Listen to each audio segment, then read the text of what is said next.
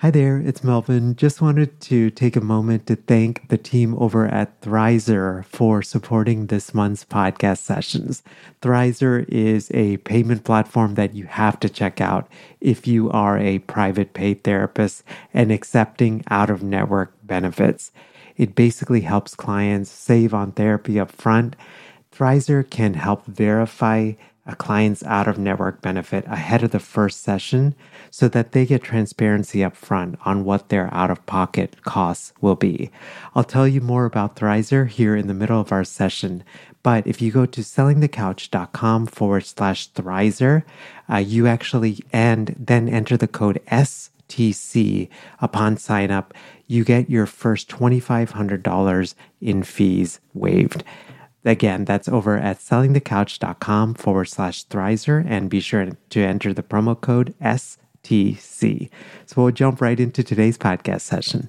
Hey, this is Melvin. We're actually on break from the Selling the Couch podcast, but I thought it would be fun just to share some of the most popular episodes as well as some of my most favorite episodes from Selling the Couch. We've had over 200 episodes now, and I know that for me, listening to some of these old episodes, I always pick up something and learn something new. So I hope that you enjoy today's session. Before we do get to today's session, I just wanted to encourage you to check out the Selling the Couch directory if you haven't had a chance. Basically, the directory makes it easier for us to connect and support one another as we grow our businesses. So after you register and you sign up, you can create a profile that lets us know more about your practice, the good work that you're doing in the world, the unique niches that you serve, niches beyond just a traditional DSM diagnosis, groups and workshops and retreats and areas of consultation, all of those different things. And after you fill that out, it's actually way easier than it sounds. But after you fill it out, your practice gets placed on a Google map. That way, fellow Couchies can find you in order to cross-refer clients. If they need a consult on a certain area, they can do that as well. One of the things that we actually have been working on that I'm just really excited about with this recent update is we created a custom cross-refer tool. So if you look on any of these online communities, a lot of times you'll see, hey, I'm looking for, a clinician that lives in this area, that accepts this insurance, that, works with millennials. And so we thought, why not just make it easy and create a tool to do this? So you basically can run just some filters. So you can, ask questions like that, and you click just a number of different things and you get search results. And it makes the process of just cross-referring a lot easier. You can learn more about the directory over at sellingthecouch.com/directory. And please enter the promo code podcast for your first month absolutely free. Hey friends, we are on sabbatical from the STC podcast. This is my first sabbatical in 7 years, but we will be back in April with brand new episodes of the STC podcast. In the meantime, there are a lot of things happening still with STC. Among them is a brand new workshop that we put together for you that you can sign up at a date and time that works for you. If you are a successful private practitioner and interested in launching an online course, you can check out that workshop over at sellingthecouch.com/online course workshop. Again, that's sellingthecouch.com/online course workshop. We'll get right to today's session. Here we go.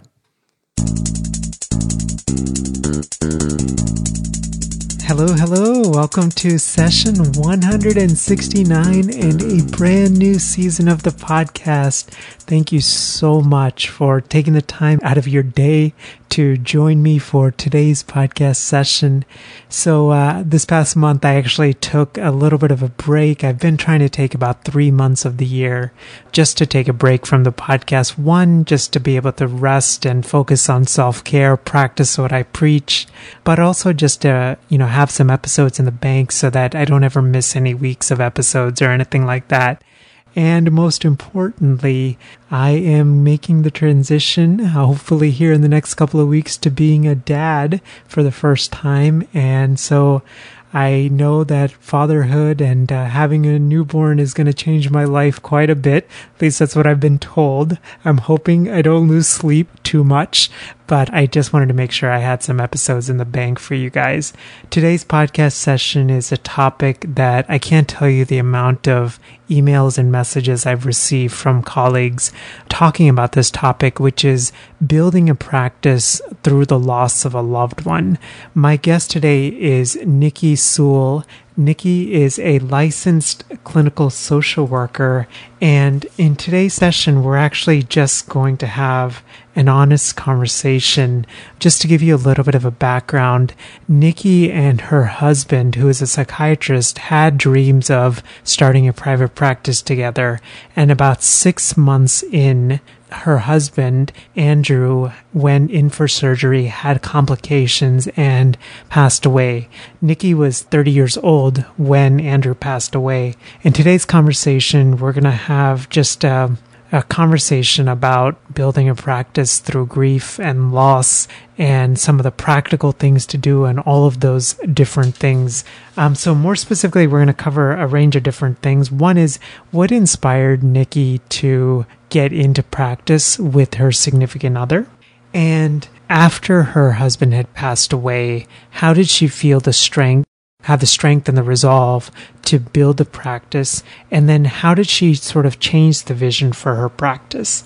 And then Nikki actually decided to niche down into focusing on grief and loss in her private practice. And we're going to really explore this topic of building a niche and focusing on a niche when that niche is so personal to us. Before we get to today's podcast session, I just wanted to take a moment to thank the team over at Hushmail for supporting this week's and this month's podcast. If you guys haven't heard of Hushmail, Hushmail is a company that allows us to send HIPAA-compliant encrypted emails to clients. So if you're using some of Gmail, for example, Gmail does not, even G Suite does not actually come encrypted. Now G Suite does sign like a BAA, but it doesn't have the encryption feature, which is where Hushmail really stands out. And so you can send encrypted emails to clients and communicate with clients and, share personal health information and know that you're doing it in a way that's both encrypted and HIPAA secure.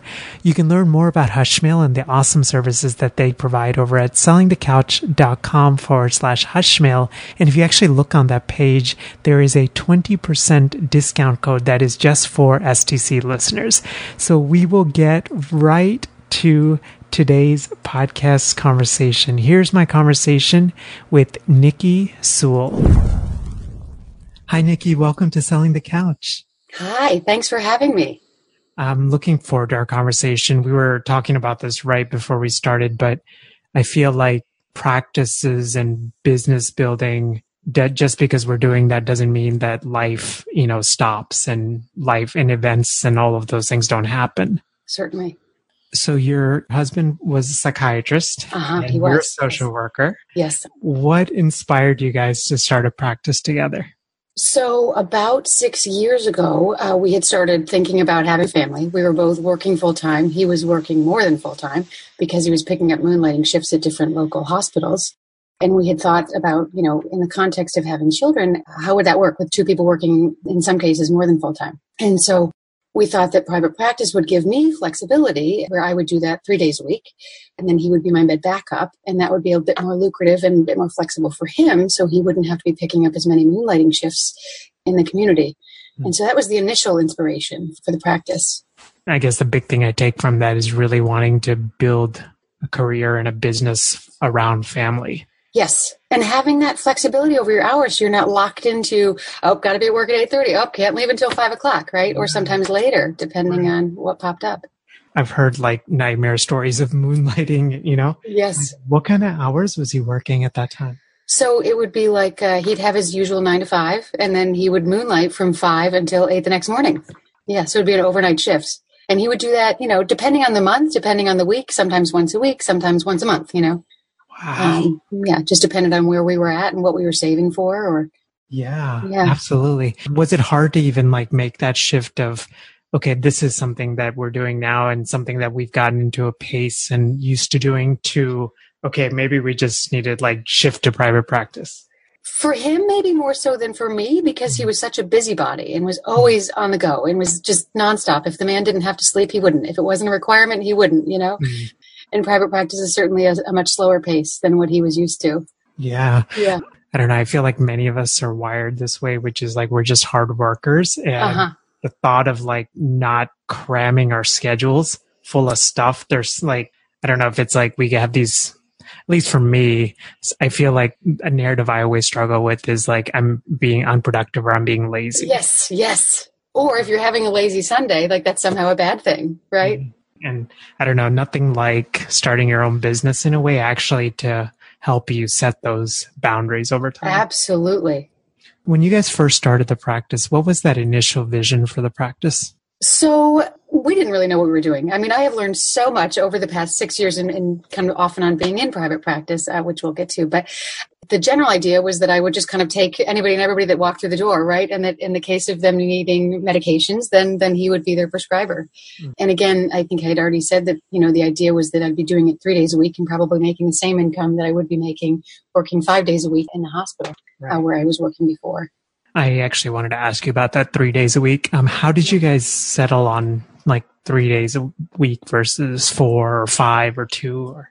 Honestly, I can't remember. I think that's a great question, but I don't remember. I think 3 was just kind of it seemed like a good number, I guess. The idea of 24 hours a week, whether that meant 24 patients, or more just 24 hours of kind of dedicated to, all the ins and outs that go toward private practice, whether it's, the billing and the note taking and all that stuff. So Nikki, like you guys had this vision for the private practice. How long did it even take to set up the practice and do some of that legwork before? Right. Okay. So I would say about 2 months between getting on the insurance panels, getting the credentialing process going, hiring a realtor, finding the right space for us to rent, and then finding a subletter to rent the extra office. It was a 2-office suite that we were renting. So about 2 months to kind of get up and running. Must have been a jam-packed 2 months. Yeah. And the 2 months was kind of prior to the 6 or 7 months before he had passed away. So we had a good 6 or 7 months in the private practice before he passed. Okay. So you guys were already in the private practice when he passed away. Exactly. Yes. And he had some patients of his own, and I had some shared patients, and unfortunately had to refer everyone out. And our patients didn't know that we were married. I was still using my maiden name in the practice at the time. And so after he died, having to call people and be like, I'm so sorry, the doctor passed away, I have to refer you. And some of the unknowingly insensitive remarks like, oh, I can't believe this. The first time I found a really great psychiatrist, and then he dies. And it's like, yeah, it really sucks. But, I kind of had to do my best to keep my cool in situations like that. Yeah, I can't even. It was, I don't know how I did it. I don't know how you did it either. Like you just saying that, I don't know. I found myself like, I don't know, like getting like overwhelmed, because you're trying to like contain your own sadness and grief. And then you're trying to be a business owner. And then there is this other piece of, at least it sounds like some clients may not have realized you guys were married. So right. How did you said like in that moment you had no idea, but like looking back, like how did you even manage that to hold that grief and then still, let patients know? I think that, those first couple weeks after you're in this kind of, and I think this applies to any loss that we might experience in life, right? There's this complete surreality or this complete fog that you're in, and it's just, you're taking one step in front of the other and nothing quite feels real. And is this my new reality? And so I think it was almost like, it felt like autopilot, right? Yeah, right. Like it's almost like you're just doing, but always not fully aware of like what's happening kind of feeling. Yes. It's kind of a disconnect, I guess. Right. And we don't have to go into any details. Was this but did he pass away from like something health related or how? Yeah, so it was health related. It was quite unexpected, quite sudden.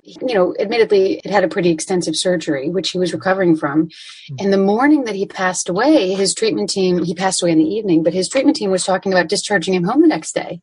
And then that evening, he died of, I won't go into all the gory details, but died of some post-surgical complications that kind of happened very abruptly and very suddenly. I guess he was waiting to get discharged, but he was still in the hospital when he passed. Yes, exactly. He was still in the hospital. Yeah. I don't know what it was like for you because I can't even even have a hard time like putting myself in your shoes, Yeah.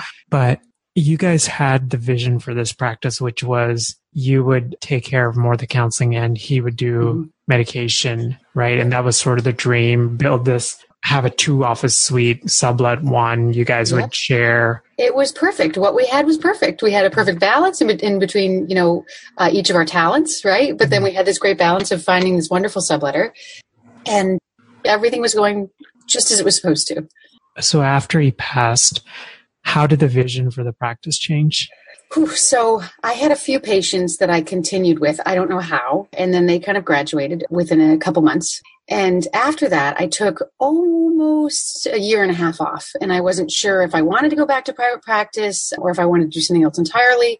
I continued to work at the psychiatric hospital I was working at, which was helpful in kind of providing that regular, structured routine that I needed.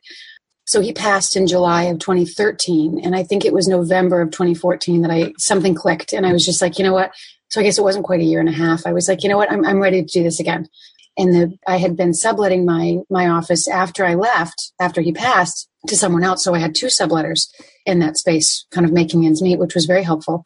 And we ended up moving into a larger suite in the same building because there wasn't room for all 3 of us, because the person that was subletting my office had kind of grown to the point of full time and was like, we can't really split the office. So either I leave or we move into this bigger suite. And so we did that, which I think was a really good decision, because it wasn't kind of walking into that same space that and walking into that dream that he and I had started together, and then being reminded every day that, oh yeah, like this was the dream that we had and it is no longer, right? It's amazing in many ways how things do work out. Absolutely. Right? Absolutely. I mean, the fact you had a second subletter, the fact that they got full, I mean. Yes. It all worked out. On this business journey, and as I just have conversations with other colleagues, like there is this element of like, I don't think it's luck, but it's just more like fate maybe, right? That's some element we can't control in this whole business journey, but somehow it seems to kind of circle and work out. And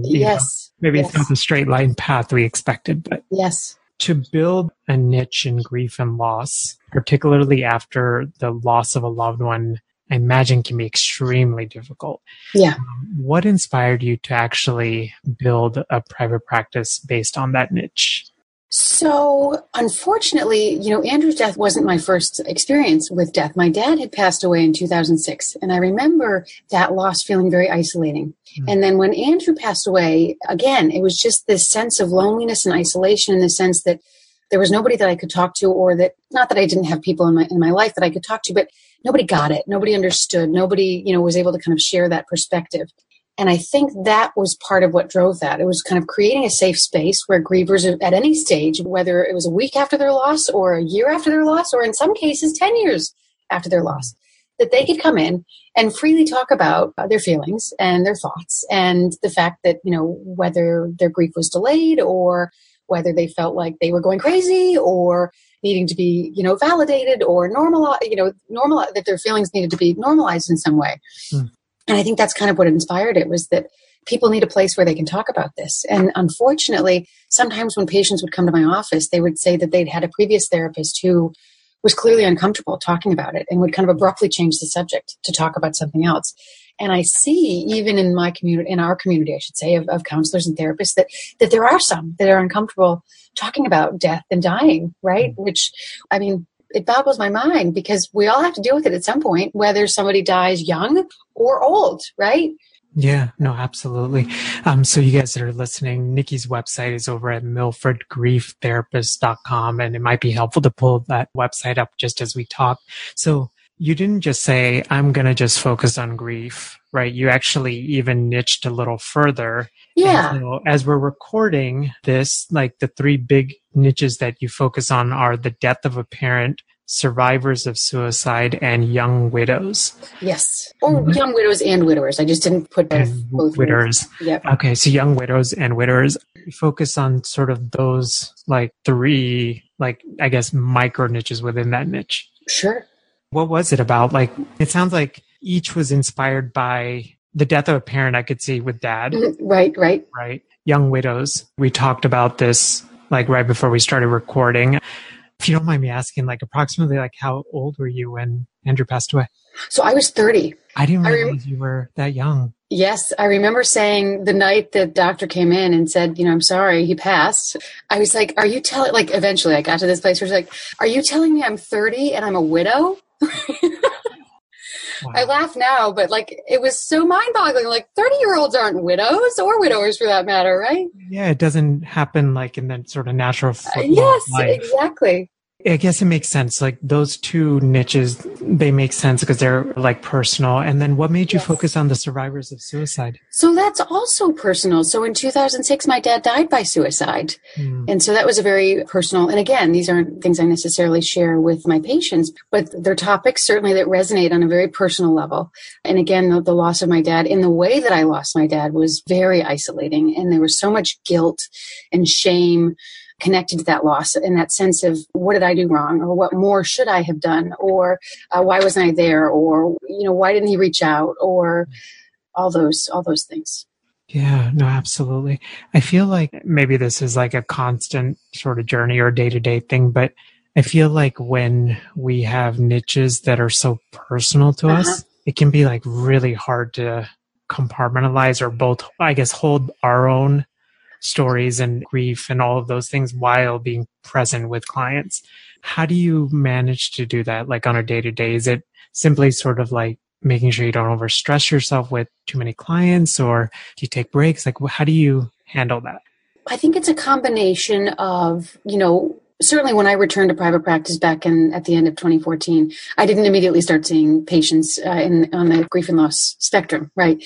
That I've been doing that for about 2 years now. So I think part of it was knowing that I was healed enough from my own losses to be able to do the work that I do. But the other piece is that because I work part-time in the emergency room, my private practice is part-time. So a typical day, I'll see 4 or 5 patients. And it sounds maybe strange or ironic or, insert some other appropriate word here, but I actually find the work that I do so uplifting, right? And it's just such an honor that people come to my office and we have these conversations about how to process their loss and how to maintain a connection with their lost loved one, whether it's their mother, whether it's their father, whether it's a sibling, whether it's a spouse. And it's a real honor to do that work.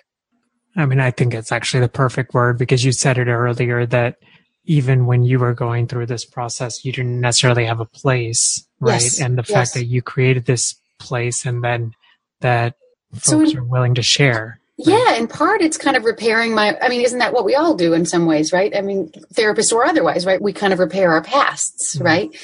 And so maybe that's part of this process as well, providing a space that I didn't feel like I necessarily had. Yeah, absolutely. I wanted to actually just take a step back. So with each of these niches, the death of a parent, survivors of suicide, and young widows/widowers, you have quotes when you click on each of those. Oh, yes. Right? I mean, they're like perfect quotes for those niches. How did you find them? Like, how did you decide that those would be the quotes? Oh gosh. So the Maya Angelou one on the parent page, that one I had come across shortly after my dad passed away. And we had our ups and downs in our relationship, but there was so much truth to that last line where she talks about no matter, I forget exactly what it is because I don't have my website right in front of me, but no matter what your relationship is with your parent, you will miss them. I have learned that you will miss them when they're gone from your life. And that's so true, however close or not close we might have been. And then remind me the other 2 quotes. I think that the one about the widow, the widow one is the Genevieve Davis. Yes. Yeah, unfortunately, that book dedicated 8 pages to young widows specifically, and the rest was kind of a broad kind of look at a widow's grief and widow's loss. But I think that resonated because being a young widow or losing a husband or wife young it's such a unique experience, right? And it's obviously much more rare than someone who loses their husband when they're in their 70s, or their wife, I should say husband or wife, when they're in their 70s, their 80s, or whatnot. The tragedy in your loss, a colleague actually shared very early on in my loss. She said the tragedy in your loss is the loss of that anticipated future, whereas the tragedy and the loss of someone who's died in their 70s or their 80s, right, who's lost their spouse in their 70s or their 80s. The tragedy in that loss is that they've lost their life partner, someone that they have spent their whole entire life with, right? And that's kind of the difference between the two, right? Yeah, I never thought of it like in that sort of way. That's such a good way to distinguish it. Yeah. I actually wanted to ask you, even dive a little deeper. Sure. I'm just going to read a little section of your this page for young widows. You write so well. And thank you. I don't know, it's like you're in the mind of somebody that would go through. I'm going to stop talking. I'm just going to read. Okay. Sure. I'll just read like the first couple of sentences. Like many other young widows, your husband was your best friend, your partner, your lover, your universe. Not only have you lost him, you've lost your identity. You ask yourself, my husband died. Now who am I? No matter how many supports you have, you're lonely. You feel hollow, a void that can only be filled. In a room full of people, you still feel alone. No one gets you. No one understands you or your pain. You've never met anyone who's been there. And you write like even more extensively in this page, but I don't know, how did you find these words? Because that's how I felt.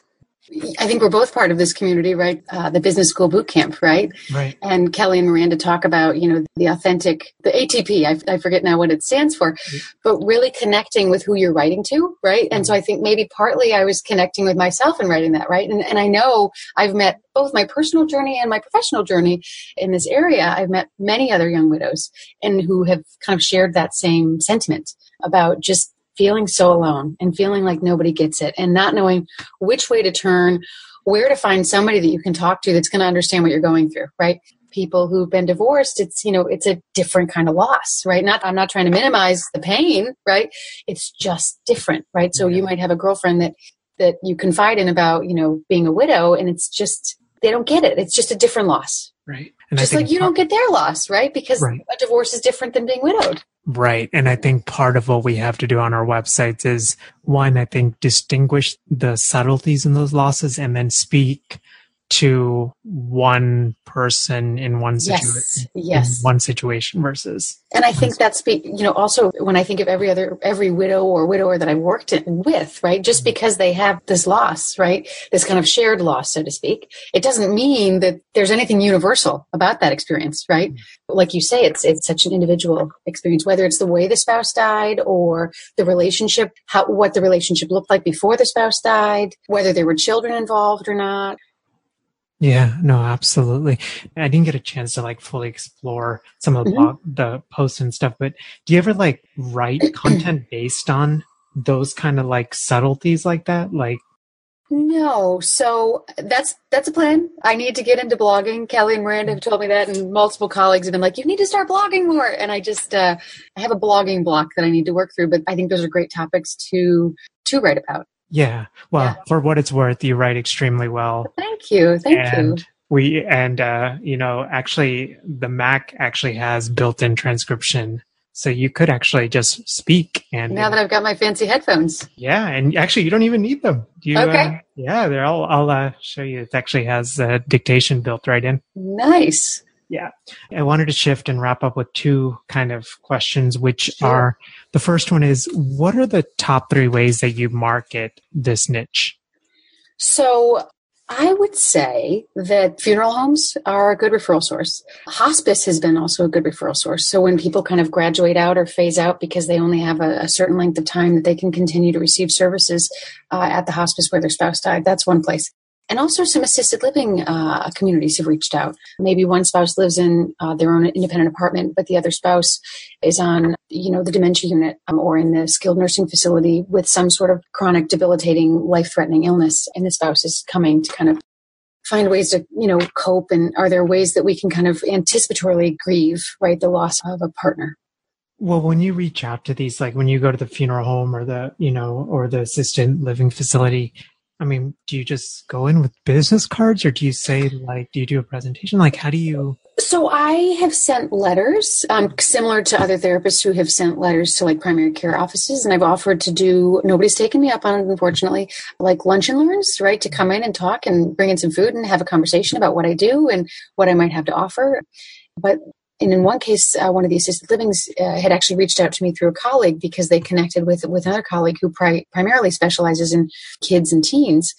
And they had asked her if she was interested in doing some sort of, grief support group for people who were struggling with losing a family member, whether it was a, parent, spouse, adult, child, etc. And she said, you know what? I'm not the right person for you to talk to, but let me send you Nikki's way.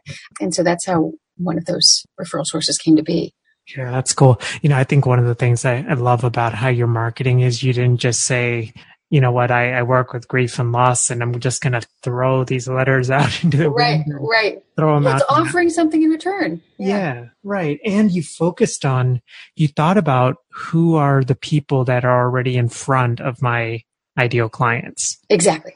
Right. Instead of like randomly going to, like, I don't know, a pediatrician is probably not. Right. Or even a primary care office. Right. I mean, I guess people might come in, asking for support or direction, but it wouldn't be as common. Yeah, no, absolutely. As we wrap up, what would you say is the number one advice that you would give to someone who wants to create a private practice that's focused on grief and loss? I think it would be that, knowing that grief and loss is not, or grief period, is not a neat and tidy process. And so if you're approaching or conceptualizing grief as this neat and tidy 5 stages that Elizabeth Kubler-Ross, that, I would encourage someone to kind of go out and explore other frameworks. So anything related to meaning making, also the 4 tasks of mourning, the dual process model of grief. There's lots of other frameworks out there that are so much better at explaining and predicting even the grief process. Certainly, we don't go through these kind of, like I said, neat and tidy stages of, first the denial and the bargaining and then the depression and the anger. And it's not to say that we don't experience those things, but again, it's not in a neat and tidy sequential process. That's just not grief. And that's not the human experience, period, right? Yeah, it's not like you come to resolution and then it just goes away. Exactly. Yeah, I was just having this conversation with a girlfriend recently about how losses continue to haunt, right? Years can go by, right? And even sometimes I have moments missing my dad, like on Father's Day, right? Or a random day that he pops into my head and it never goes away, right? I function, certainly, and I'm not in that acute stage of grief, certainly. But, the loss will always be with me, just like it will be with anyone else who's ever lost anyone in their life. Right. Nikki, this is really my last question. Sure. It's such an interesting niche, and I'm very curious. So you mentioned a number of trainings, and if you could think of one particular training or even seminar or model that's been really helpful for you, what would you say that one is? I would say that if someone could go to a conference for the weekend, there's this organization called ADEC, the Association of Death Education and Counseling. And I've been a few times, and I've actually presented on the topic of young widowhood there. And it's an amazing organization, and they have so many resources, and they draw participants from so many different aspects of whether it's psychotherapy or psychiatry or even a funeral home, for example, that was offering a support group. I've met some really great people and learned so much from the organization. So that would be the one thing off the top of my head that I might recommend. And that's partly where I learned about a lot of these different frameworks for understanding grief. Yeah, no, that definitely will put that in the show notes, which you guys can find over at sellingthecouch.com/session-168. Nikki, thank you so much for doing this. I know this was a hard topic to talk about, but I know that a lot of our colleagues are going through seasons like this, and I'm just so grateful for you. Yes, thank you so much for having me. Have a great rest of your day. Thank you. You too. Hey there, hope you enjoyed my conversation with Nikki, and particularly if you're in a season of loss, I hope that today's podcast session has been just encouraging for you. I think when I was thinking about recording this session, I was thinking about the questions, and I just kept thinking, man, I know that there's a lot of our colleagues in the field that are really struggling through loss, and I just wanted to, more than anything, create this session to be able to support them. Nikki mentioned a number of resources and tips, and you can find all of that over at sellingthecouch.com/session-169. We actually added the dash more recently, actually not sure why, but we added the dash. So you can again find all of the information. And Nikki's website is again over at milfordgrieftherapist.com. As I was reflecting on this conversation with Nikki, I just wanted to actually highlight one thing one more time, which is Nikki didn't just focus on creating a practice with grief and loss, but she actually niched down one more. And this is a pattern that I have noticed in my own business journey, and then also with lots of conversations with a lot of our colleagues on these podcast episodes is that the ones that do particularly well with niching, they don't niche to one level, they actually niche to a second level, and even sometimes even beyond, so that they're not trying to serve everyone, but they're actually serving one unique type of client. And even when they write content on their website, they're speaking to that one specific type of client. So for example, Nikki is not trying to speak to everyone that has grief and loss, but she's, for example, just speaking to the young widow or the young widower. Hey friends, we are on sabbatical from the STC podcast. This is my first sabbatical in 7 years, but we will be back in April with brand new episodes of the STC podcast. In the meantime, there are a lot of things happening still with STC. Among them is a brand new workshop that we put together for you that you can sign up at a date and time that works for you.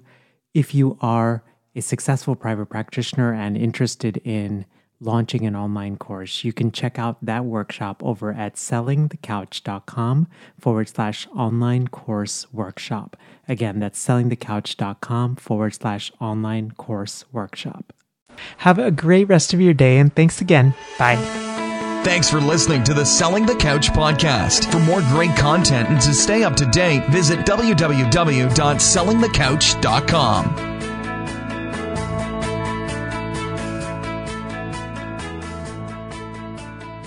Hey there, hope you enjoyed today's podcast session, and especially if this is your second time listening to this podcast session, I hope that you've picked up just a new level of insight and something that helps you on your private practice journey.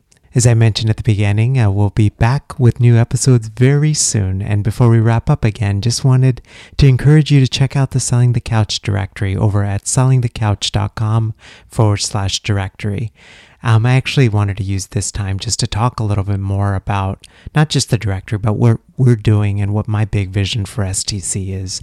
You know, as Selling the Couch grows, what really weighs on me is how do we use our influence and how do we use the resources?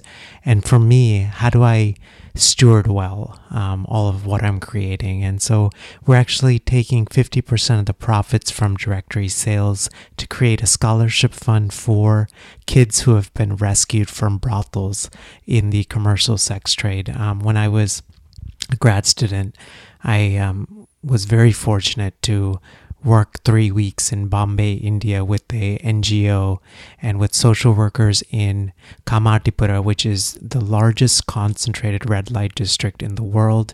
It's the largest red light district in Asia.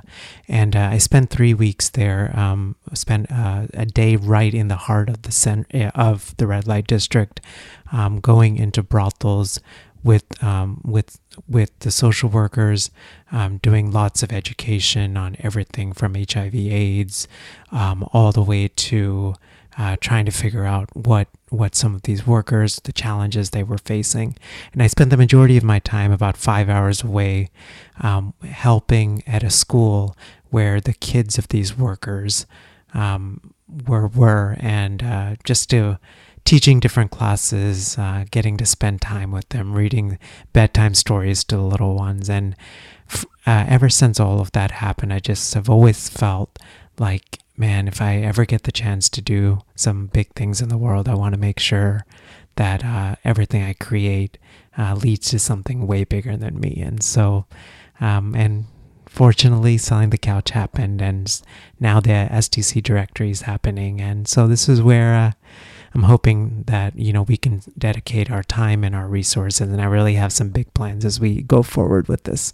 Again, you can learn more about the Selling the Couch directory over at sellingthecouch.com/directory. Be sure to enter the promo code podcast to get your first month absolutely free. Have a great rest of your day, and I will see you next time.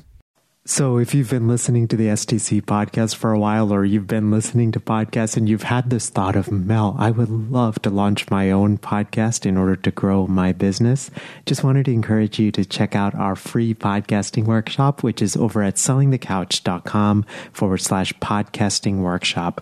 You can basically sign up at a day and a time that works for you. It's 90 minutes. And when I do these workshops or when I record them, I truly believe in quality teaching, so it's going to be well worth your time. We're going to go through gear recommendations and how to launch strategically and how to think about monetizing your podcast and how to line up your podcast with your existing offers and how to do it strategically and authentically and not salesy and slimy and all of those things. So again, the link is over at sellingthecouch.com/podcasting workshop.